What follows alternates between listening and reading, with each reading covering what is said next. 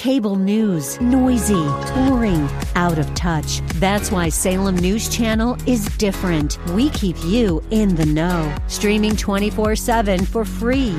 Home to the greatest collection of conservative voices like Dennis Prager, Jay Sekulow, Mike Gallagher, and more. Salem News Channel is unfiltered and unapologetic. Watch anytime, on any screen, at snc.tv and Local Now Channel 525.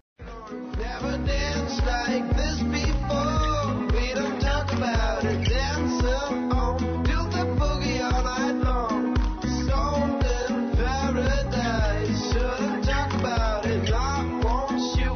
We can bring it on the floor. Never danced like this before. We don't talk about it. Dance on, do the boogie all night long.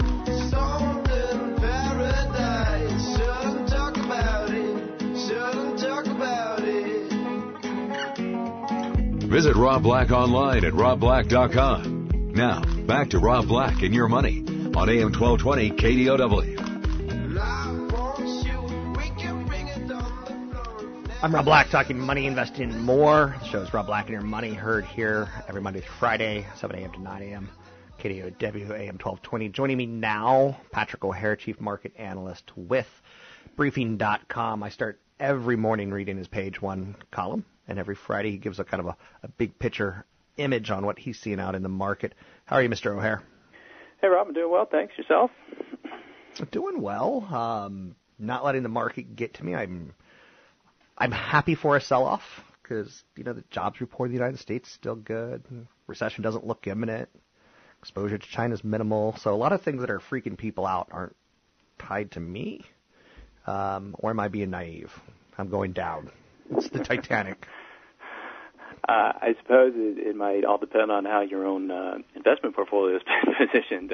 But clearly, if someone is overweighted anything that's related to China, probably not feeling so great right now. But I think in the grand scheme of things here, what we're seeing unfold is a recalibration of that entire global economic outlook, right, and what it ultimately means for earnings growth here for U.S.-based companies. And the initial messaging, certainly in 2016, from both the stock and the bond markets, is that it does not connote very good things at this point in time. And I think the market is looking somewhat anxious about what lies ahead, and what you're seeing is a natural move to away from risk assets and into those safe haven areas like treasuries and what many people perceive as a safe haven, that being gold, and certainly probably even just a move to cash. But you're certainly seeing people pull back on some of that risk exposure, and it's happened in spades for some of these really widely held momentum stocks of late, and that has weighed heavily on the broader market, just given their influence from a market capitalization standpoint. So I saw a statistic this morning that 60% of the S&P 500 companies are already in a bear market. Some of them more, financials more so. Some areas haven't hit it yet. Some tech stocks certainly have. Companies like Tesla, companies like Apple. Are you starting to see any areas where there's value out there, or is this still a situation of step back, let it happen, or maybe somewhere in between? Yeah, it's a market where you kind of do have to pick and choose spots. In my big picture column that I posted on Friday, I made the observation that this is not March 2009, but unfortunately, I think that ultimately means not great things for index investors anyway. And what I was driving at there essentially was when you think back to March 2009, just think about how the world was awash in negativity. I mean, things are negative now, but they were really negative in March 2009. And that was a time when you saw, the PE multiple on the S&P 500, it collapsed, because earnings were, falling apart. The world was falling apart, or so it seemed.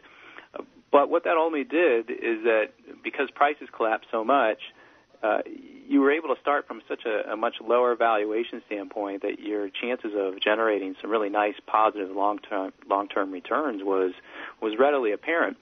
And we don't see that right now at this juncture. You have a market, depending on whatever PE multiple you're looking at. If you're just looking at, say, an S&P 500 operating earnings, multiple, a lot of these consensus estimate providers would say that you're trading around 16 times forward 12-month earnings. Okay, well, that's all well and good. It's in line with the 15-year historical average, so it creates this impression that you've got some value there. But if you look at the Shiller PE ratio, which looks at things a little differently. It's based on an average inflation-adjusted earnings from the previous 10 years.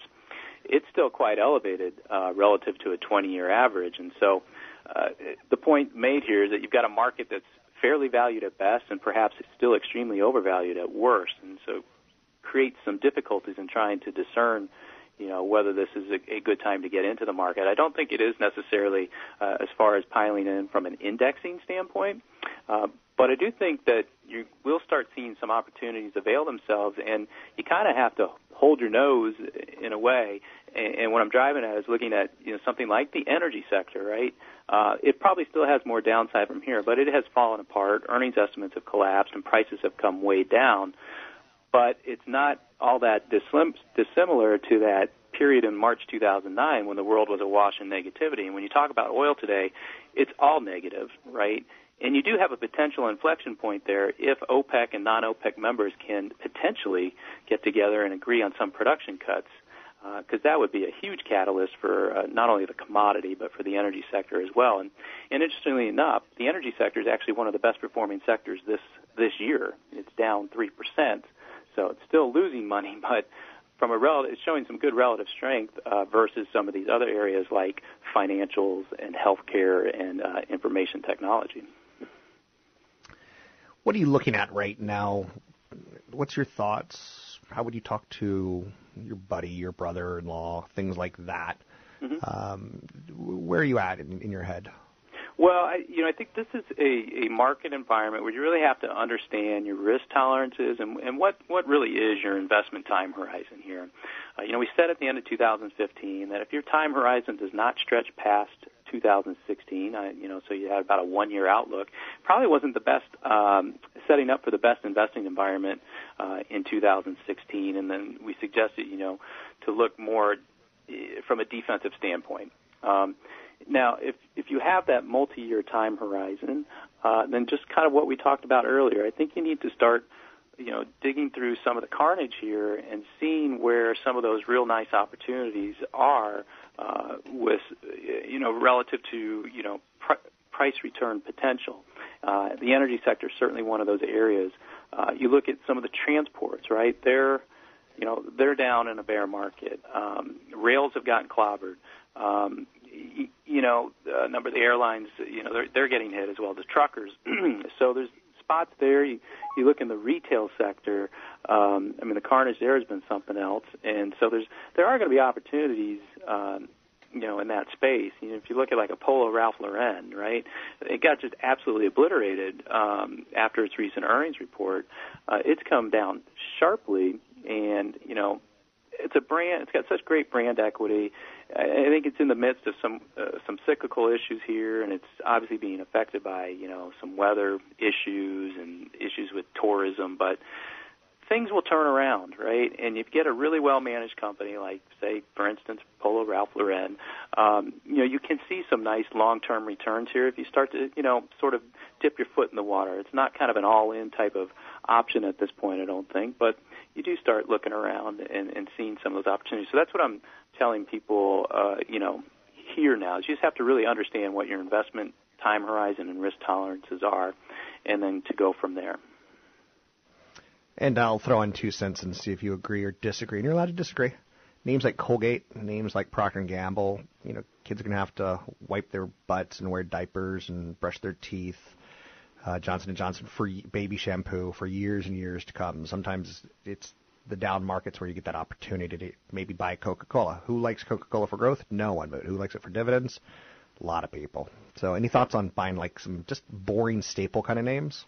Yeah, I have to correct myself. I misspoke a little bit earlier. The energy sector is not down 3% year to date. It's down a little bit more, but it's still outperforming the broader market. But to your point, the consumer staple sector is down about 3% year to date. It's outperforming as you have grown. We've grown accustomed to seeing in down markets. You see a consumer staple sector, which is a counter-cyclical sector, tend to exhibit relative strength as institutional investors come back around to appreciate the benefit of steady dividend payers who have an ability to continue to raise that dividend in just about any economic environment because of that inelastic demand for, as you say, things like toiletries and toothpaste and detergent.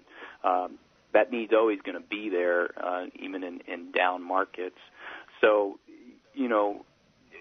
with those stocks, because of the rush to safety in some of those areas, you do have to take stock of whether they are trading at, high multiples. They might provide some reprieve here and some relief in the near term, but the point I made at the top of the interview is you start from a period of high valuation, your future return prospects are going to be less.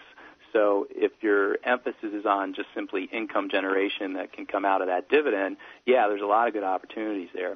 If you're looking for total return, potential, you might not see as much upside price. You might even lose something there because of some restrictions on the valuation side of things. So just, be careful, but look to those areas, obviously, if you're in periods like this, if you're looking for some stability or some relative strength vis-a-vis the broader market.